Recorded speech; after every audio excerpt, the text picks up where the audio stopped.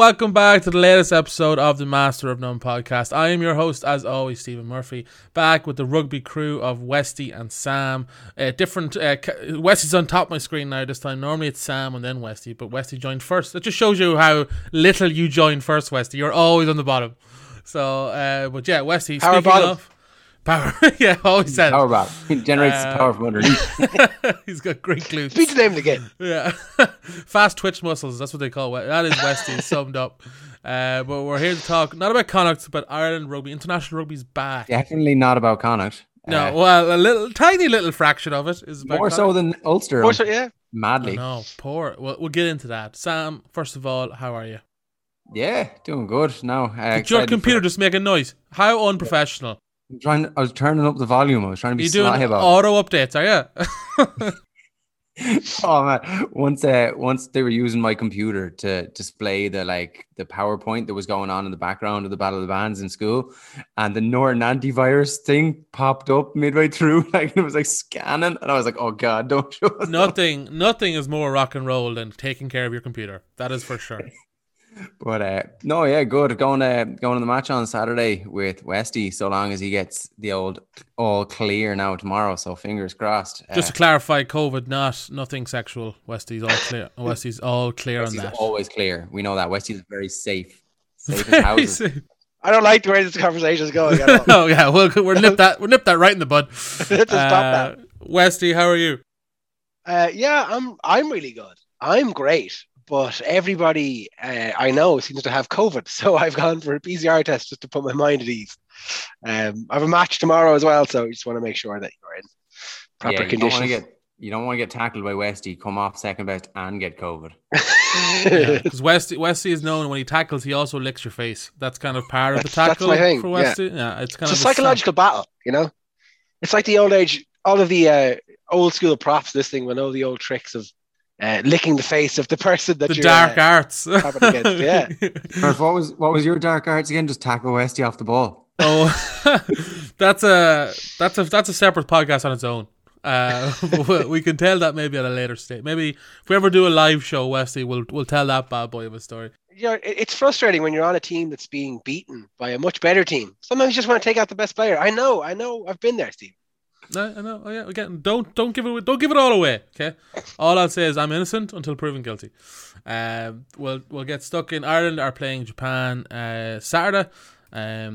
Just one thing for sure, Ireland always played Japan well. Do you know what I mean? Not a bogey team at all, which is great going into this. But we'll go. We'll talk about squad. The team first was announced today. I'll just go quickly through it. We can get talking about it because fans are split, which is not uncommon these days with Irish rugby, but we'll go for forwards first. We've got Porter, Callagher, Furlong, which is pretty strong starting front row. Tygburn, James Ryan, Doris, Van der Fleer and Conan, which I really like as a back row. Great to see Doris back too. We've got Gibson Park and Sexton 9-10, which is probably Gibson Park definitely come under some fire today. We've got James Lowe and Conway on the wings, and then our very own Bundy Aki and Gary Ringrose in the centre, and then Hugo Keane in full back. Replacements, we've got Dan Sheehan, who's going to make his first appearance for Ireland, which is great. Keane Healy, Finlay Bealham. We've got Ian Henderson, Peter O'Mahony, Conor Murray, Joel Carberry, and Keith Earls. So we'll get stuck into that. Westy, it's been Marmite. You either love that or you hate that team. Where do you fall on it? Well, I'm not really from Leinster, so watching Leinster play Japan doesn't appeal to me that much. Oh, we're getting stuck in it. Love it. No, look, I think, well, look, there is an issue of representation, right? Ulster, who are arguably still the second best team in the country, do not have a representative in the starting 15, which is kind of shocking. But yeah, I think Sam said before we came on, it's kind of a predictable team. Like, although I think it's one of the strongest teams that we could pick, there's nobody on the team necessarily that excites me that much. I think it's very much a team of, we're playing the All Blacks in 2 weeks. Let's get a run out together first. You know, they're taking this as the All Blacks in the first game. They're not going to put out a slightly weaker team and then bring the big guns back for New Zealand. They're using this as this is the team I expect to play the All Blacks. Maybe one or two changes based on injury or based on how they play, but I don't envision there being much change over the weekend. Also, Japan have beaten us and run us pretty close over the last few years, so by no means you know, a game that we can take too lightly. Although again, I think it's always a bit of a wasted opportunity on internationals if there's not some experimentation, because you're probably not going to do it in the Six Nations. So overall, I like the team in terms. I think it's a good team. It's not necessarily the team I would have picked, and I'm a little bit surprised to see it be so maybe conservative is the right word. But yeah, I'm glad Bunny's in there. I'm just pretty happy that we're on the team. Yeah. Well, who would you have if you had one player to add to that team? Who would you have added? I would have put Mac Hansen on the wing. No, that's a really biased answer. So what's your point? Well, yeah, as if that's a bad thing. But also, I probably would have started Rob Herring over Ronan Keller in a more, let's say less wild choice. I just think as well, like you mentioned Gibson Park earlier, and don't worry, I'll stop talking in a second. You mentioned Gibson Park earlier, and like I think Gibson Park gets a bit of a bad rap. I think he's a really good player, and I think in a lot of other international setups, I think he has a lot to offer. What baffles me is that finally a player has taken the jersey from Conor Murray, and it's Gibson Park. Like, of all the nines we have in the country, John Cooney, who was the best nine in Europe at one point, couldn't take this jersey off Conor Murray, and it's Gibson Park who takes it off. Just on the Gibson Park thing, Sam, I'll get to you in a second. I thought I was the only person who I like Gibson Park. I think he's a really exciting player. Like the many people that messaged me today being like, "Can't believe Gibson Park's in the team," and I had to respond being like, "I actually like him. I think he's a rare attacking threat in a team that's not exactly like jumping out as attacking, and he definitely has a clanger in his locker, and that's the problem defensively. A bit like Lowe can be left, wanting a bit more from him in certain areas." But like he does stuff in games where you're like, no, like Conor Murray wouldn't do that, but I do think that like that's not like the biggest shock that Conor Murray wouldn't do something ever so slightly more inventive or attacking. Conor Murray's brilliant, but Gibson Park is more attacking than Conor Murray and refreshing, yeah. And I do agree with you. He's definitely refreshing when he's playing for Ireland, and he has the potential to speed it up.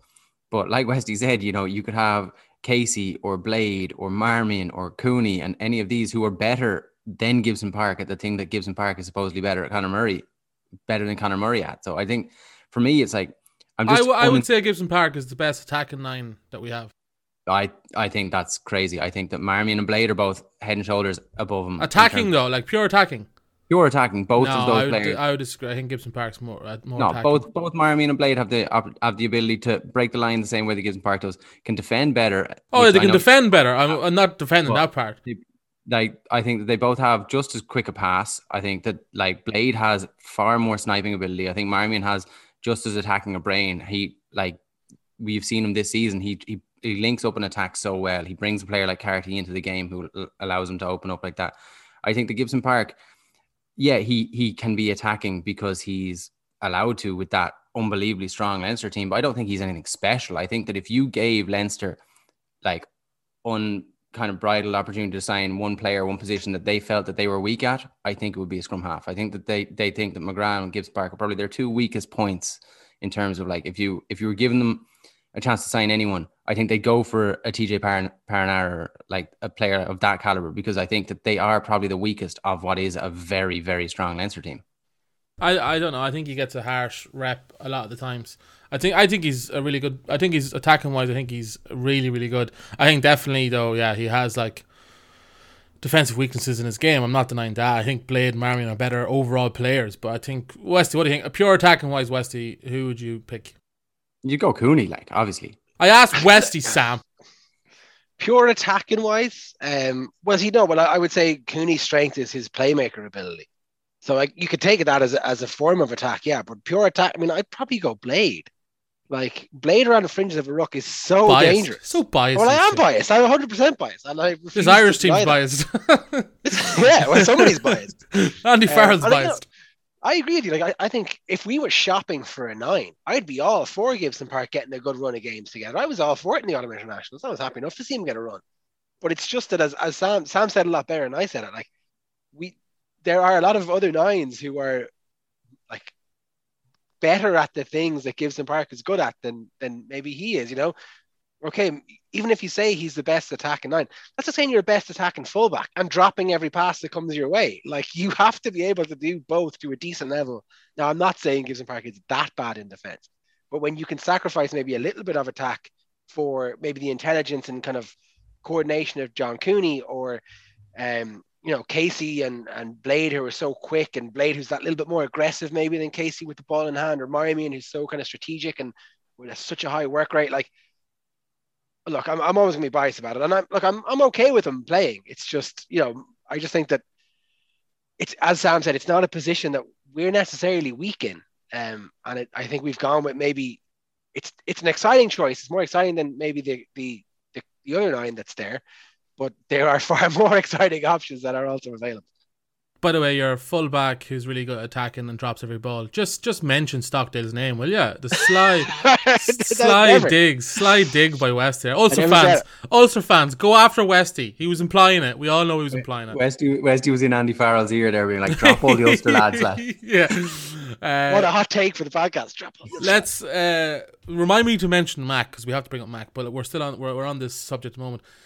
A lot of the talk around the squad, obviously, is that the fact that there's only 2 Connacht guys, 1 Ulster, and then a handful of Munster, I think. Whatever, I can't think off the top of my head. But on the starting team, we've got 12 Leinster players, and then like pretty much everyone bar Bundy has played through Leinster at some stage, academy, schools, whatever like that. Here's my question. Like, I understand that can be aggravating. Here's my question, though, Sam. I'll direct it to you. If I'm Andy Farrell, like, I couldn't give a crap who plays for who. He's going to pick the players he wants to play. Like, what do we want? Like, there has to be 4 players from Connacht picked. There has to be 4 players from Ulster. Like, he's picking the best team he wants to. And this is not something that I necessarily always agree with, but like, he doesn't care what jersey the person represents, right? That, like, people are not surely thinking that that's the case. No, and there's two kind of trains of thought. The first is, I think there's a lot of misdirected anger at Andy Farrell for picking the team. Andy Farrell is going to pick the team that he thinks will win the game, and that's irregardless of whatever jersey they're wearing. I don't necessarily agree with some of his picks, but that's what he's doing, and he's not necessarily going out and putting on his blue tinted glasses. It does frustrate me, the fact that the only Connacht game he seemed to have been at this year was the one in the Aviva. He doesn't tend to pick Connacht players when they're on form, and he's come out and said that, and that's one thing. But I do think that's misdirected anger, and I think the misdirected anger is actually at the entire system that allowed that to become the case.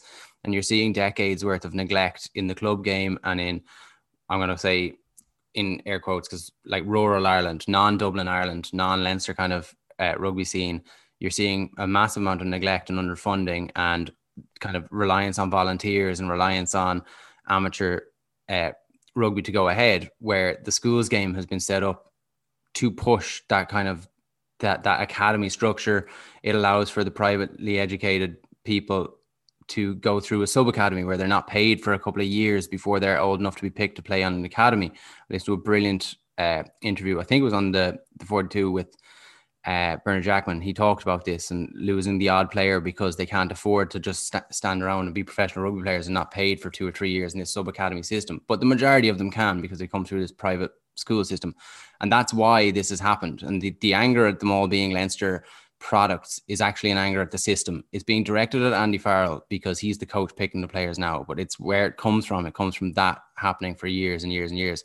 And that's really, really unfortunate. And it's something that I do get angry about, seeing, like, being a Connacht fan, and we're looking at it, and you're looking at 2 Connacht players and 1 Ulster player in there, and some of the Munster players that are involved came through the Leinster academies. That's a really, really frustrating thing to see. On the other side of the coin, you have the entire system in which there's the centralized contracts, and because Leinster had the most players on centralized contracts, they have like more players involved in squads, all that sort of stuff. And in an ideal world, you spread that wealth and you put a mandatory amount of centralized contract at all the provinces, and you move players around, quite similar to the way it happens in New Zealand, where players like Bowden Barrett don't have an issue with moving from Canes to Blues. And it happens all the time. They see an opening, they see a position, they go, that team is good fit. That team, I like playing for my boyhood team or whatever, but I also want to be playing regularly. I want to be playing first team, and that needs to kind of happen more as well. So on the whole, the fact that it's all Leinster now is just a byproduct of years and years of neglect and a change of emphasis from what was a really, really strong amateur AIL kind of setup to a more schools orientated system, which has benefited Leinster hugely because of the private schools and the nature of the way Leinster rugby has worked. Yeah, I saw someone tweet it and put it very well. Like it's both things are true in the statement. It's like, you know, Leinster run things very well and they benefit from the system that's in it. Like both things are true. Like it's not one or the other. Your point on the central contracts, like it's so easy to do. You say, like, you know, if each province has a couple, you only got 4 teams. Like it's not hard. This is not like, you know, 12 teams you have to try and spread the players across.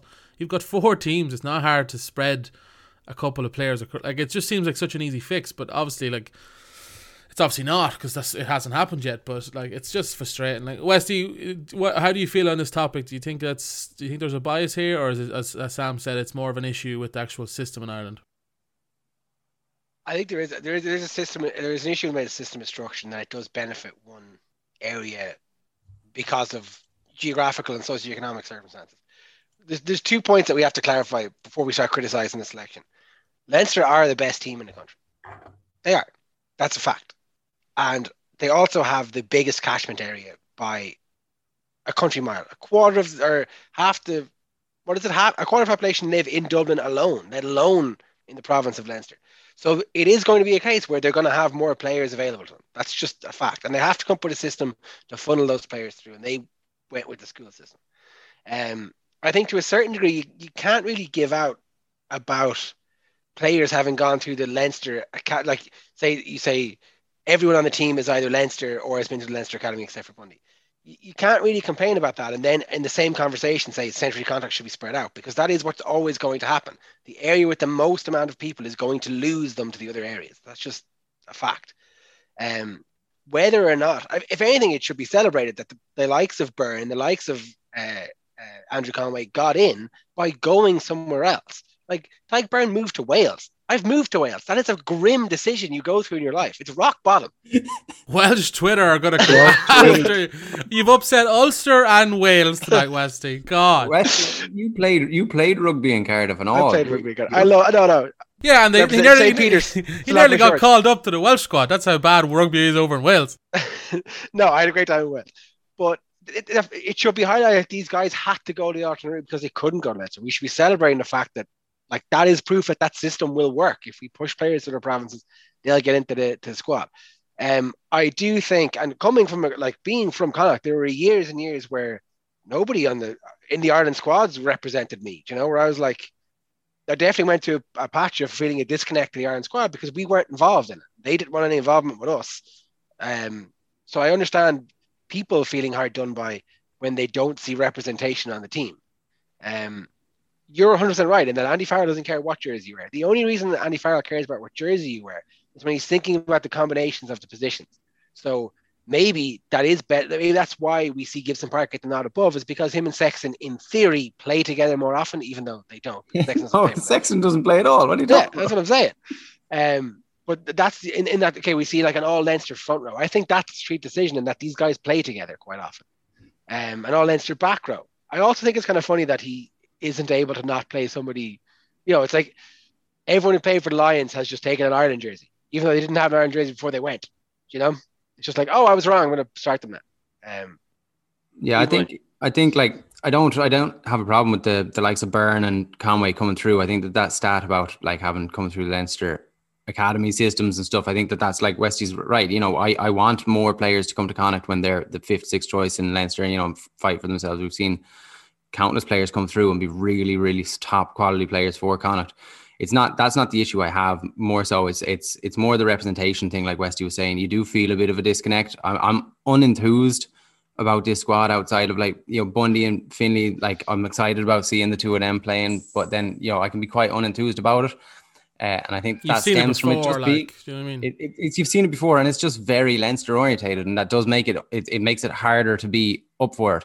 I think the Porter Kelleher Furlong thing, I think I'd say if this was the All Blacks game, I think Herring's in, and I think Herring is in next week. I think this is just more experience for Kelleher right now. Whereas I think that you would probably have Herring in, because this is both a mix of a strong team, but also it's one of your opportunities to try one or two people. Like, I he's trying to play James Lowe into a bit of form by playing him now. You know, Conway as well. The biggest issue for me, the biggest kind of thing is, you know, Andy Farrell coming out and saying he doesn't pick on form, which I think, you know, to an extent that works. That's obvious. You need to pick the team that you think is going to win. But I also think that there gets to a stage where it's awkward and like players are just, you know, they're on so much form that they really need to just be, you know, that needs to be acknowledged, even if it just is to give other players the understanding that you can play your way back into this squad, because it doesn't look like that at the moment. Oh, and I would have liked to see Balogun just because that would have been class. 100%. Definitely. That Balogun was one of the people I would have liked to see too, but maybe they're saving him for the All Blacks game, he says, hopefully. Balogun and Mac on the wing. Oh, love it. I got no hate about my Mac at 10 theory. I was hoping for a bit of backlash. You're losing your touch, Sam. You're losing your touch. I or maybe people are copping on to your gig. Yeah, people just muted me. Yeah.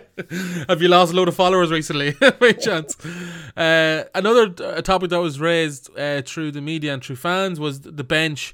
Wesley, I think obviously this is not Dan Sheehan. Obviously, is going to make his first appearance, but like per the average cap per player on that bench is 60 caps. So if you like 60 caps over the course of that bench. That's not really what you want from. I'm looking at the likes of O'Mahony, and again, this is nothing again. Like O'Mahony's my favourite Irish player probably of all time, but like the O'Mahony, Murray, Keith Earls, Cian Healy, like players that have been around a long time. Like, are we benefiting from having players like that coming off the bench in a November international against Japan? Yeah, I think the key point is there that you said November international against Japan. You really benefit from a bench like that in a game against the likes of New Zealand, because you can bring on so much experience. And you can bring on real kind of established players who can change a game, or do, you know, well, not necessarily change a game, but bring a game back to their kind of way of playing. Yeah, it like, first off, I'm glad Finlay is there, and unfortunately I do think it's the right place for him. I think he's probably not the best. You know, he's not better than Tadhg Furlong, as much as I'd love to sit here and say it, but I think he can offer a lot from the bench because he is a little bit more dynamic maybe, and he is a powerful runner and a fit guy. Not that Tadhg Furlong's not, but he can really bring that again from the bench as well. Yeah, I don't. What do you learn by bringing Peter Mahoney off the bench? What do you bring by bringing Conor Murray off the bench? You don't. You're bringing Dan Sheehan off the bench to get him game time, put him into an Ireland squad and see how he goes. But other than that, I think you're right. It's not a bench you want to see against. I don't want to say like Japan, to me, are a tier 1 team. They ran Australia pretty close in a very exciting game recently enough. And they ran us relatively close. Well, although let's say it like a slightly less experienced Ireland team. But it's kind of, I think we said it at some point last season that an Andy Farrell selection kind of reeked of fear a little bit, in that like, here's the one or two things I'm going to try. And if they don't work, like, I won't try anything again. Let's touch on that. So this is like, I'm not a big fan of Farrell at the moment. I don't like his selections, but this is the beast that we've created as fans in Ireland.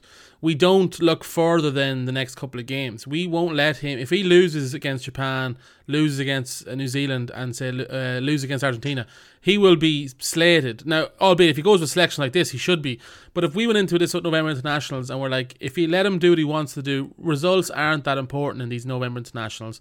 And like, let him, like, you know, your job is safe until the Six Nations, which it probably is regardless. But I'm saying the media and fans, we create this beast ourselves by not giving him the freedom to do what he wants. He will be slated for if he loses against Japan the weekend. The whole team will.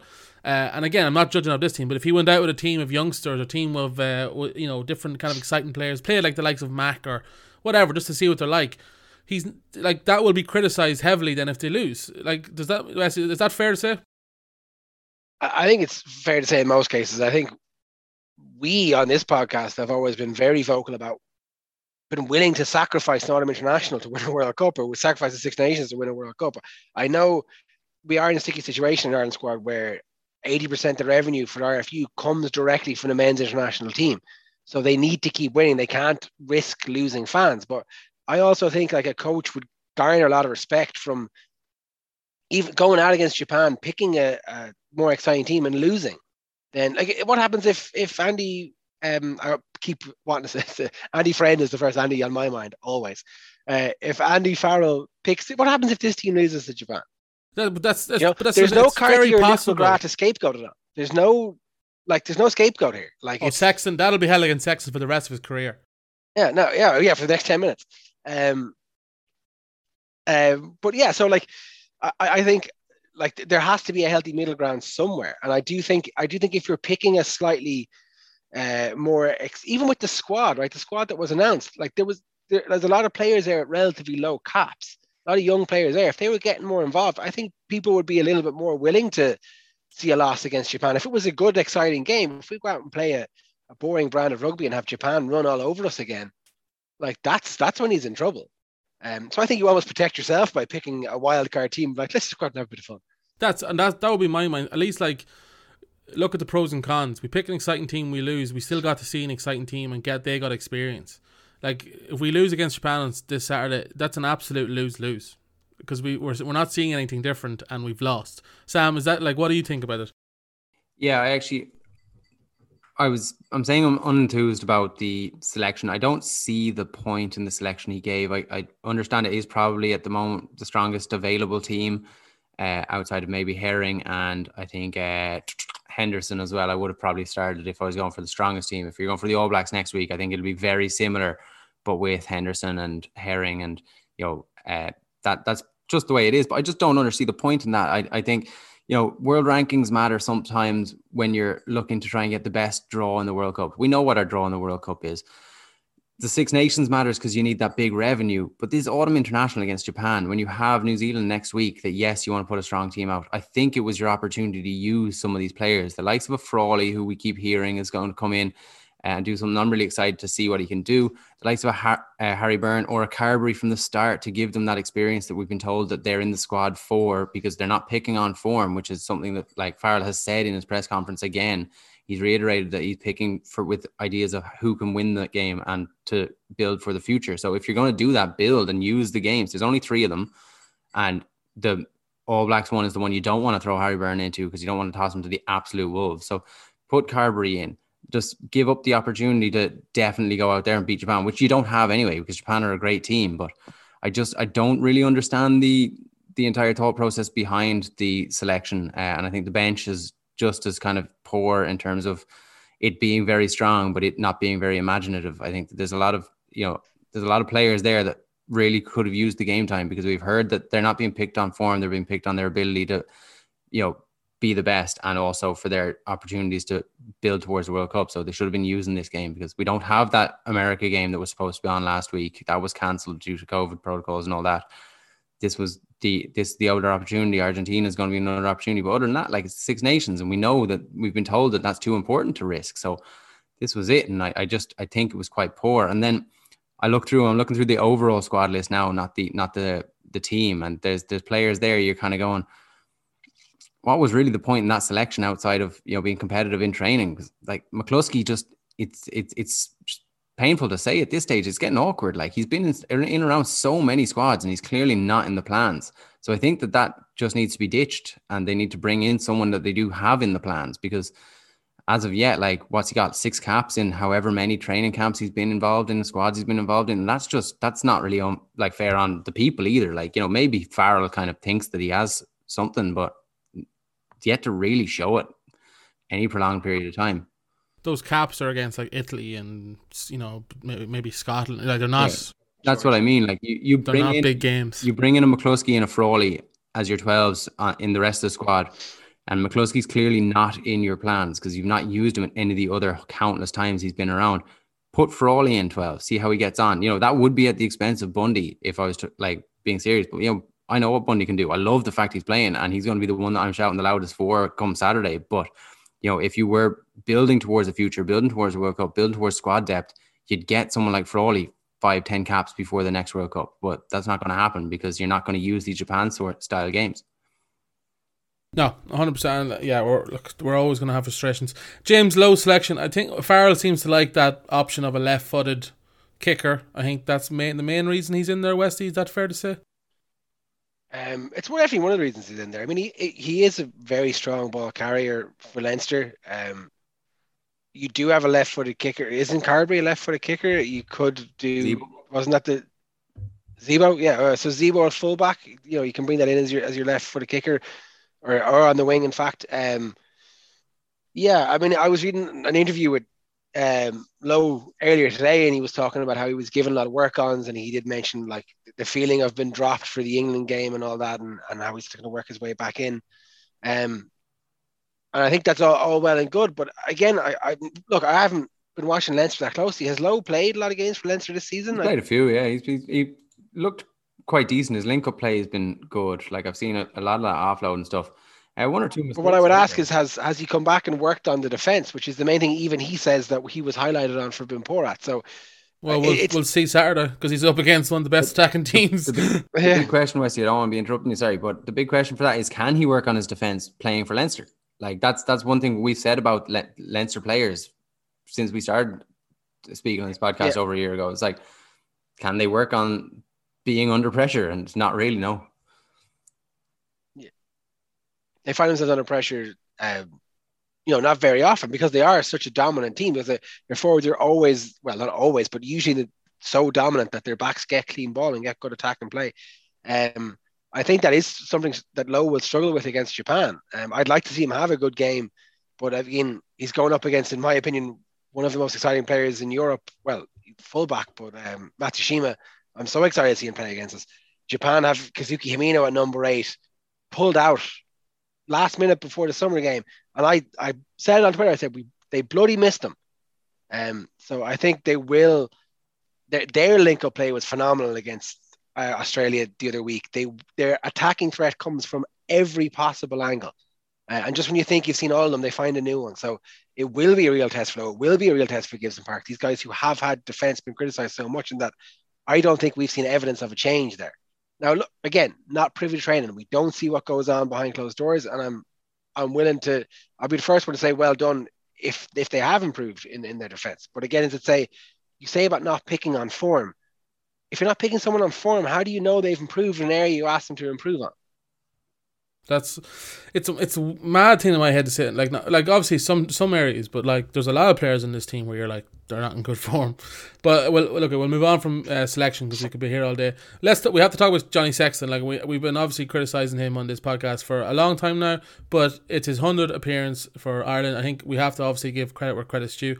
Sexton has been a phenomenal player throughout his career. 100 caps for your country is always a great achievement, no matter who you are. Saw Bowden Barrett for All Blacks there last week. Sexton, to me, obviously this debate of, or not debate, but this slander of O'Gara on Twitter recently brought up the debate of O'Gara versus Sexton. To me, I mean, we were talking about this in the WhatsApp group, Sam, and you made good points. Comparing eras is like it's pointless, and every sport does it because you can't do it. But like to me, Sexton was definitely a more complete rugby player, better rugby player at his peak. Like Sexton was, and was the best 10 in the world for a year or two. Like there's no doubt about that. Like you wouldn't think we would think this from some of our comments on this podcast, but that's only in the last year or two. Like Sexton has been phenomenal. What a phenomenal career, Sam. Like I know it's gonna be tough for you to say some nice stuff here, but like we have to try and do it. It won't be tough at all. No, like because he's been a fantastic player. Like I grew up in Dublin. I went to Leinster games all throughout 2003, 4, 5, back when they were playing in Donnybrook. I was there. We scored drop goal in the semi-final. Was it? I can't remember. But he came on Contapomi going off injured. Like I used to go to Leinster games growing up, but I've moved to Connacht. I've been in Galway for 10 years, and I've just grown a bit of a disdain towards Leinster since then. Just the manner in which they run things and stuff, and that's it's not hard to hate someone. Like it's like the heel in WWE, when it's a sports hate. It's not a real that's hate. What I mean. Like, yeah, but no, like he's been phenomenal. I had O'Gara in my all-time Ireland 15 when we did during lockdown, and I stand by that. Like growing up, just for O'Gara he took the reins off Humphreys, and I thought he was just the coolest guy. I thought he was just unbelievable at rugby, and his brain was amazing, and I think he revolutionised himself, and Wilkinson kind of revolutionised playing the 10 role. But no, Sexton has been phenomenal, and to kind of come onto the scene, not as early as the likes of Harry Byrne and stuff, where people are like, oh, get him in, he's 21, he's almost too old. Like, and Sexton was 24, 25 before he really started to kind of cement that place down. But that gave him a maturity to come in. There was a loop play that he used to do just religiously. Everyone knew it was coming, but it still worked every time. And he's been brilliant. He's been a serious servant for Ireland. But I think I don't want to like sour this kind of complimenting him by saying that I personally feel like, he should be a bit part player from now or from 2 years ago, really, because his health hasn't been there. He's not played enough for Leinster, and we're talking about trying to parachute in players in the next 2 years to try and get them ready for a World Cup. And the way to do that is to reduce the workload Sexton gets, even if he's still technically the most gifted out half there. That's not how like long-term planning works. You need to have like dovetailing periods of time where, you know, there's one, there's two, there's the Sexton O'Gara, there's Humphreys, there's two there at the same time. At the moment, it's just not happening. So like you have to commend him. 100 caps, he'll probably get to 120 odd probably by the end of his career if he does see it out until the World Cup.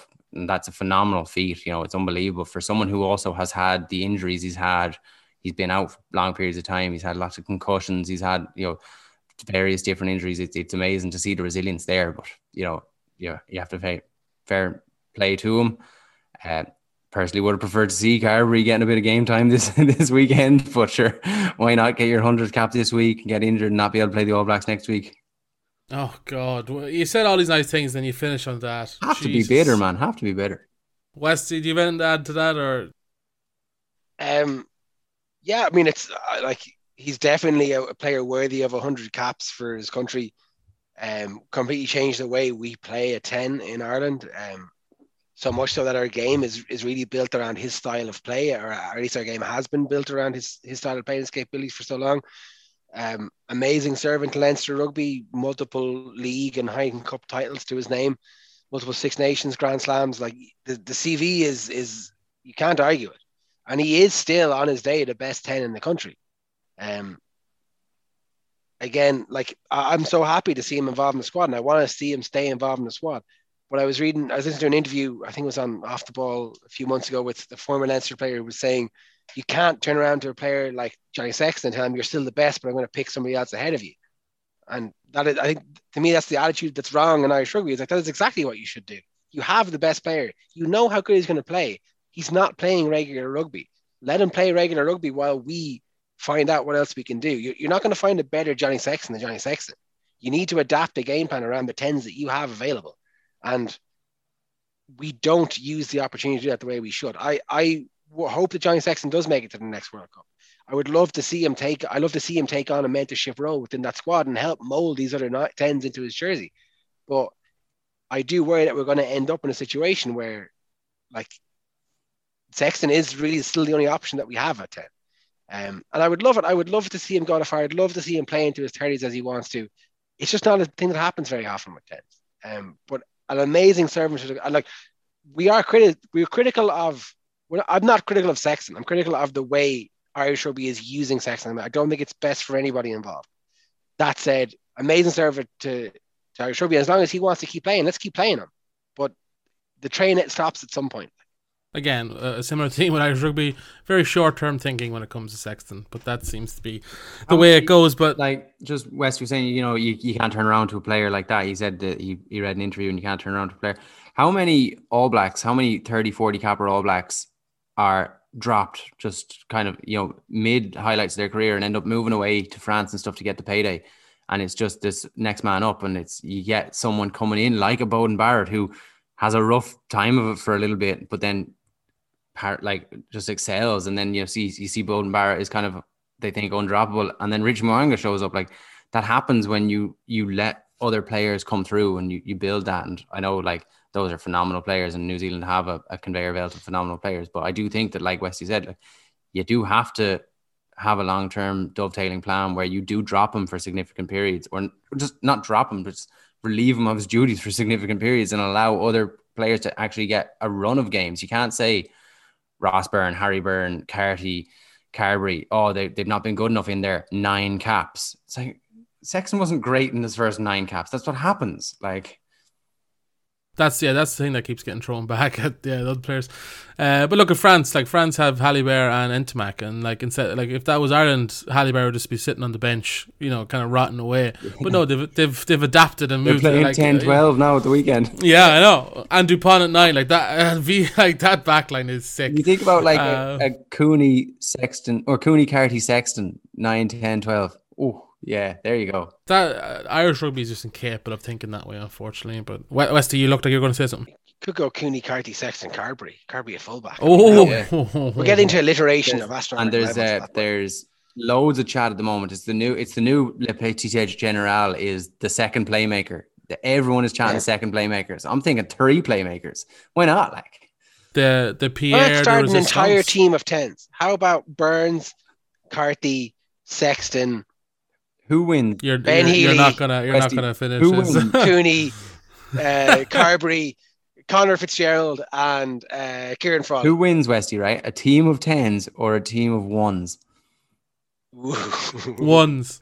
1s? 10s, definitely. Just stuff it up the jumper. Just, you know what I mean? Just 400 phases. Untouched. It would be fun. Let's try and organise that. Can we organise that? Yeah, I'd say. Let's talk about the main talking point of the week. None of this Irish bullshit. Mac Hansen called up to the Irish. I called it. I went for his second call up so that we can say return of the Mac, because obviously it's first you can't. But well, let's get stuck into that for a little bit. So one of the questions that came in on Twitter was, is he selected just to kind of keep him out of the Oz squad? Because obviously that's one of the reasons possibly that he was selected, because Australia might come knocking. Let's kind of get him in, play a bit what Wales are doing with Bradley Roberts from Ulster. Kind of like, he's available, let's get him in, let's cap him, at least then he's ours, we can worry about him later. Westy, are we looking at that? That seems to be the smart thing to do there with Mac. I think that's an intelligent move, and maybe a strategic move that is considered when it happens. I do think his form is kind of undeniable, although it is only in 4 or 5 games. I think he was definitely brought over with an eye on him because he is Irish qualified. Players like that are going to have that little bit of extra attention paid to them because it is somebody you can involve quite quickly. You don't have to wait 5 years. You don't have to wait the 3 years that you used to have to wait. I don't think it's the reason he's there. I can't be that cynical to say, we try to cap him so the Aussies can't have him. Piss on their parade. But I'd say that topic was broached where it's like, he's clearly a very creative player. He's been so good for Connacht over the last few weeks. Let's get him in a squad. Let's see if he fits in. And if we can cap him straight away, we can have him for years if we cap him now. Whereas if you wait 2 or 3 years and Brumbies or Queens and Reds come knocking with a better contract, or Australian Rugby come knocking with a better contract, then you do lose them quite quickly as well. Yeah, I think it's not a bad thing to, you're saying cynical. It's not a bad thing for an Irish squad to be like, here's a guy who could be very fruitful for us. Let's just get him in, even though, because I think, and we're obviously massive fans of Mac, but it is a 4 or 5 game sample size, which is, you can have a purple patch and then hopefully he won't, but. Do you know what I mean? I feel like just take up rugby when he moved here. Like he was close. No, I know, but I feel like Brumbies were raging when he left. I was looking at their fans' Twitter, and they were all very, very disappointed. Said that he was close to an Australian call-up before that, and the IRFU, and they don't run every Connacht transfer on their page. But when we signed him, they were tweeting Irish qualified Mac Hansen signs for Connacht. Like it was in the idea that they wanted him. They brought him over for that reason. Outside backs weren't top of our priority list, but the opportunity was there for both a brilliant player who played right across the back line, who was also Irish qualified. Yeah, but I feel like if a guy from Australia came over to Munster and had 4 good games and was straight into the Irish squad, I feel like we'd be sort of like saying like, this is a bit quick. That's all I'm saying. Yeah, but you look at, I know it's a different situation, but you look at the likes of Zebo. He was brought back with the intention of coming to Ireland. It was semi paid for by the Irish team, and that's what happens. Like, Ireland are involved in the contract negotiations of all the players that the provinces bring in. And, they were aware of him. He was on the radar. He was doing well for Brumbies. And they went, this guy's Irish qualified. We'd like him. Come here. Hopefully he hits the ground running, which he has. So I think that he was probably in the idea or in the wider kind of viewing of the coaching ticket from day one. And they were like, we'll keep an eye on him. Australia have lifted their rule on the 60 cap rule. You see the likes of Kobe Fainga getting called up, even though he's playing in France. That wasn't allowed before, but I think that they want to kind of cash in on the Will Skeltons and that sort of things. Maybe it accelerated it, but I don't believe that the Irish squad called him up just off the back of 4 good games, because he has had 4 brilliant games, and I wanted him in, and I've been saying it. But he's been in their mind. They know he exists, and they've seen what he can do, and they brought him over for a reason. Yeah, I just think that it's I don't know if it's cynical. I mean, all right, but maybe the fact that he plays for Connacht as well, I'm very cynical when Yeah. I see someone getting called up their squad. But like that's to me that would be just smart business. That's all I'm saying. If I was Andy Farrell, Oh, like absolutely. I don't think we're going to see Mac Hansen feature for Ireland this November. I do. I think if they bring him into the squad because of you're saying you want to cap him, then you cap him. You put him in the Argentina game, you get him on the pitch. If you're doing it, what's the point in bringing him up when he should be on his holidays? That's the most Irish rugby thing to do, is to bring him up and then not play him. He could be released next week if Henshaw's back. No, but I think if you have that situation, like you've said, he's been brought up because you have to kind of cap him if you want to stop the Aussies getting to him.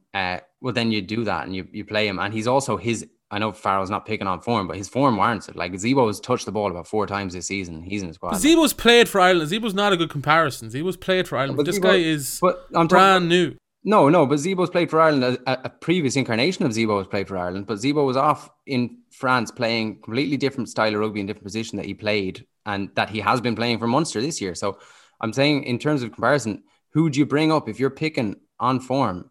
Mac Hansen is the form winger in the country at the moment, and I think that he gets in. On another note, this is just a Connacht side of things. Australia are now picking from outside of Australia. You'd like Kobe Fainga and they want the Will Skelton. John Porch, you could be looking at him getting called up. Don't even mention it. You could though, and you could be looking at him getting called up and then tempted away. Like he's out of contract this year. I think the Mac getting called up for Ireland is great for Connacht because it looks like he could stay for longer, or he will stay for longer if he's called up and if he's a regular for Ireland.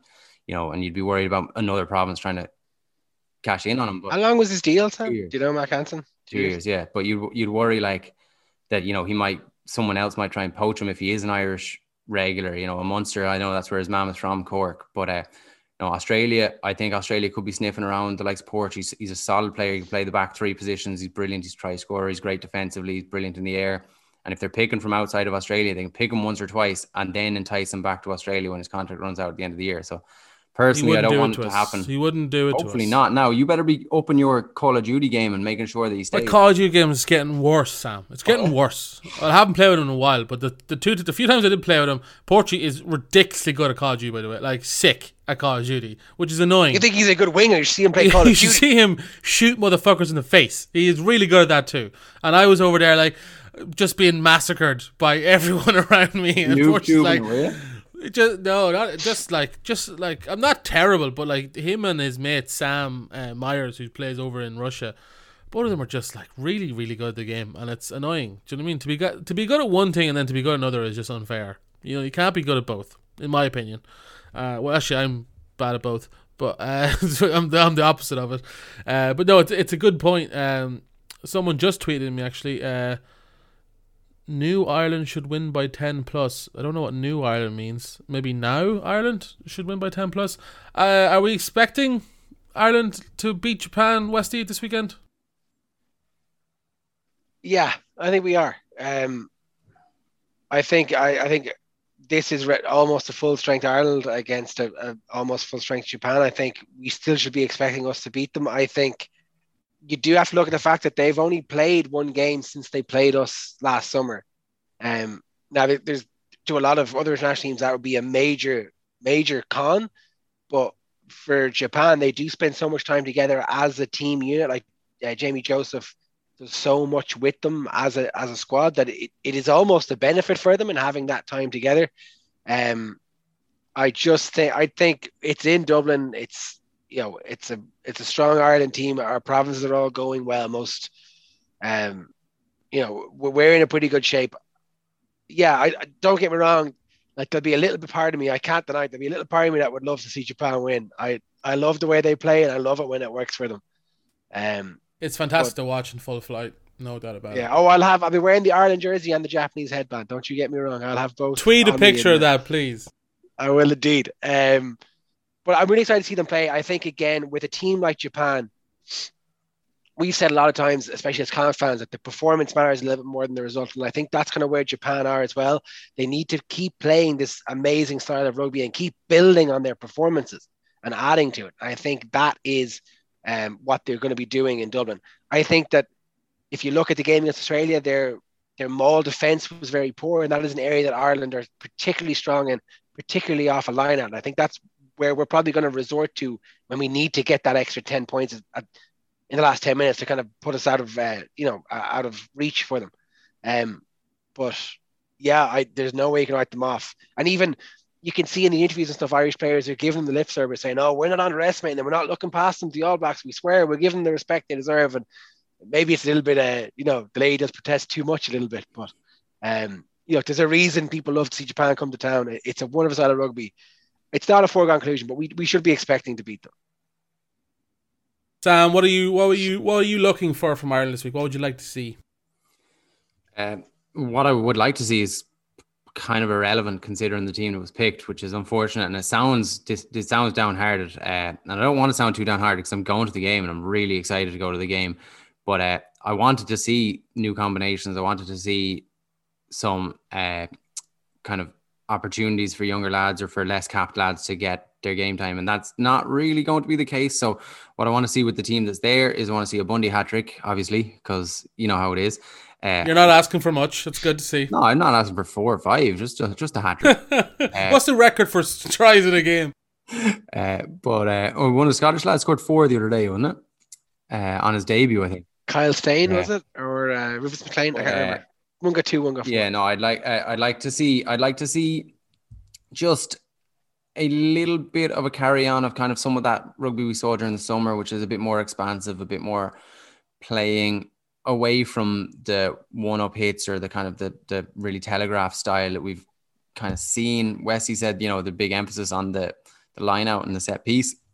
I'd like to see Kelleher really solid up and shore up, because I think that's why I would still pick Herring above him for the All Blacks, is because that Kelleher is just that little bit more sketch at that side of things. So, the likes of himself, Sheehan getting a bit of game time, being secure and being set up, and, them all working, because if you're going to have to maul teams and you're going to want to play that way, you might as well get really, really good at it. So, just seeing a little bit more inventiveness, a little bit more excitement, the likes of Lowe and Conway proving their point, proving why they're being picked, getting into a bit of form, because if you're going to play them when they're so off form or out of form, that needs to be backed up, I think, by a good showing. And then, just a decent wedge of time for Carberry, because I don't want to see 10 minutes at the end of the Japan game and then 5 minutes at the end of the All Blacks game. I want to see half an hour. I want to see the second half. I want to see a good portion of time. I want to see him running it. And I want to see him running it when he has the backline, the starting backline, not the higgledy-piggledy Keith Earls coming in 13 and Conor Murray coming in on the wing and Peter O'Mahony on the other wing sort of thing. I want to see him running the backline. So that's the best point we've made in this podcast. Like, that has to stop. That somebody getting 2 minutes at the end of a game, like, it has to stop. We have to stop being afraid to make changes. I don't know if you heard though, Wesley, but Craig Casey said that 70 seconds he got, he learned so much. He learned so much. What I've said to every girl I've ever dated: 70 seconds in heaven is better than 60 seconds in heaven. Oh, that would have been a good punchline, but Sam cut across you there. God damn it, Sam! Comedic timing. Come on. No, we'll leave it there, boys. We'll wrap it up. 2 are off to the game, so enjoy it. If you do see the lads, obviously go say hello. No one yet has still ran their hair or hand through Westy's hair, should I say. Probably don't, because he might have COVID, so maybe leave it off this weekend. Just don't touch Westy this weekend if possible. I'd be all for people not touching me most weekends. That's okay. I think that's you act like it's your choice, Westy. I think that's something that came from COVID that's very good, is that people don't randomly rub you in the face anymore. Yeah. Depends how drunk you are. I can't count the amount of times someone has licked my face. That was me. I had a very big problem in college of doing that. Like, there's just so many photos of me licking people's faces. Can't do that anymore. No, I think that's, again, probably a good thing, Sam. Probably a good thing. I don't know. Countless Facebook profile photos of me licking people. Yeah. Oh, God. All right, we'll leave it up. We'll leave it there, boys. Thanks again for listening. Thanks again, boys, for coming on. We're back next week to recap, hopefully, an Ireland win against Japan. So we'll chat to you then, boys. Bye. See you, lads.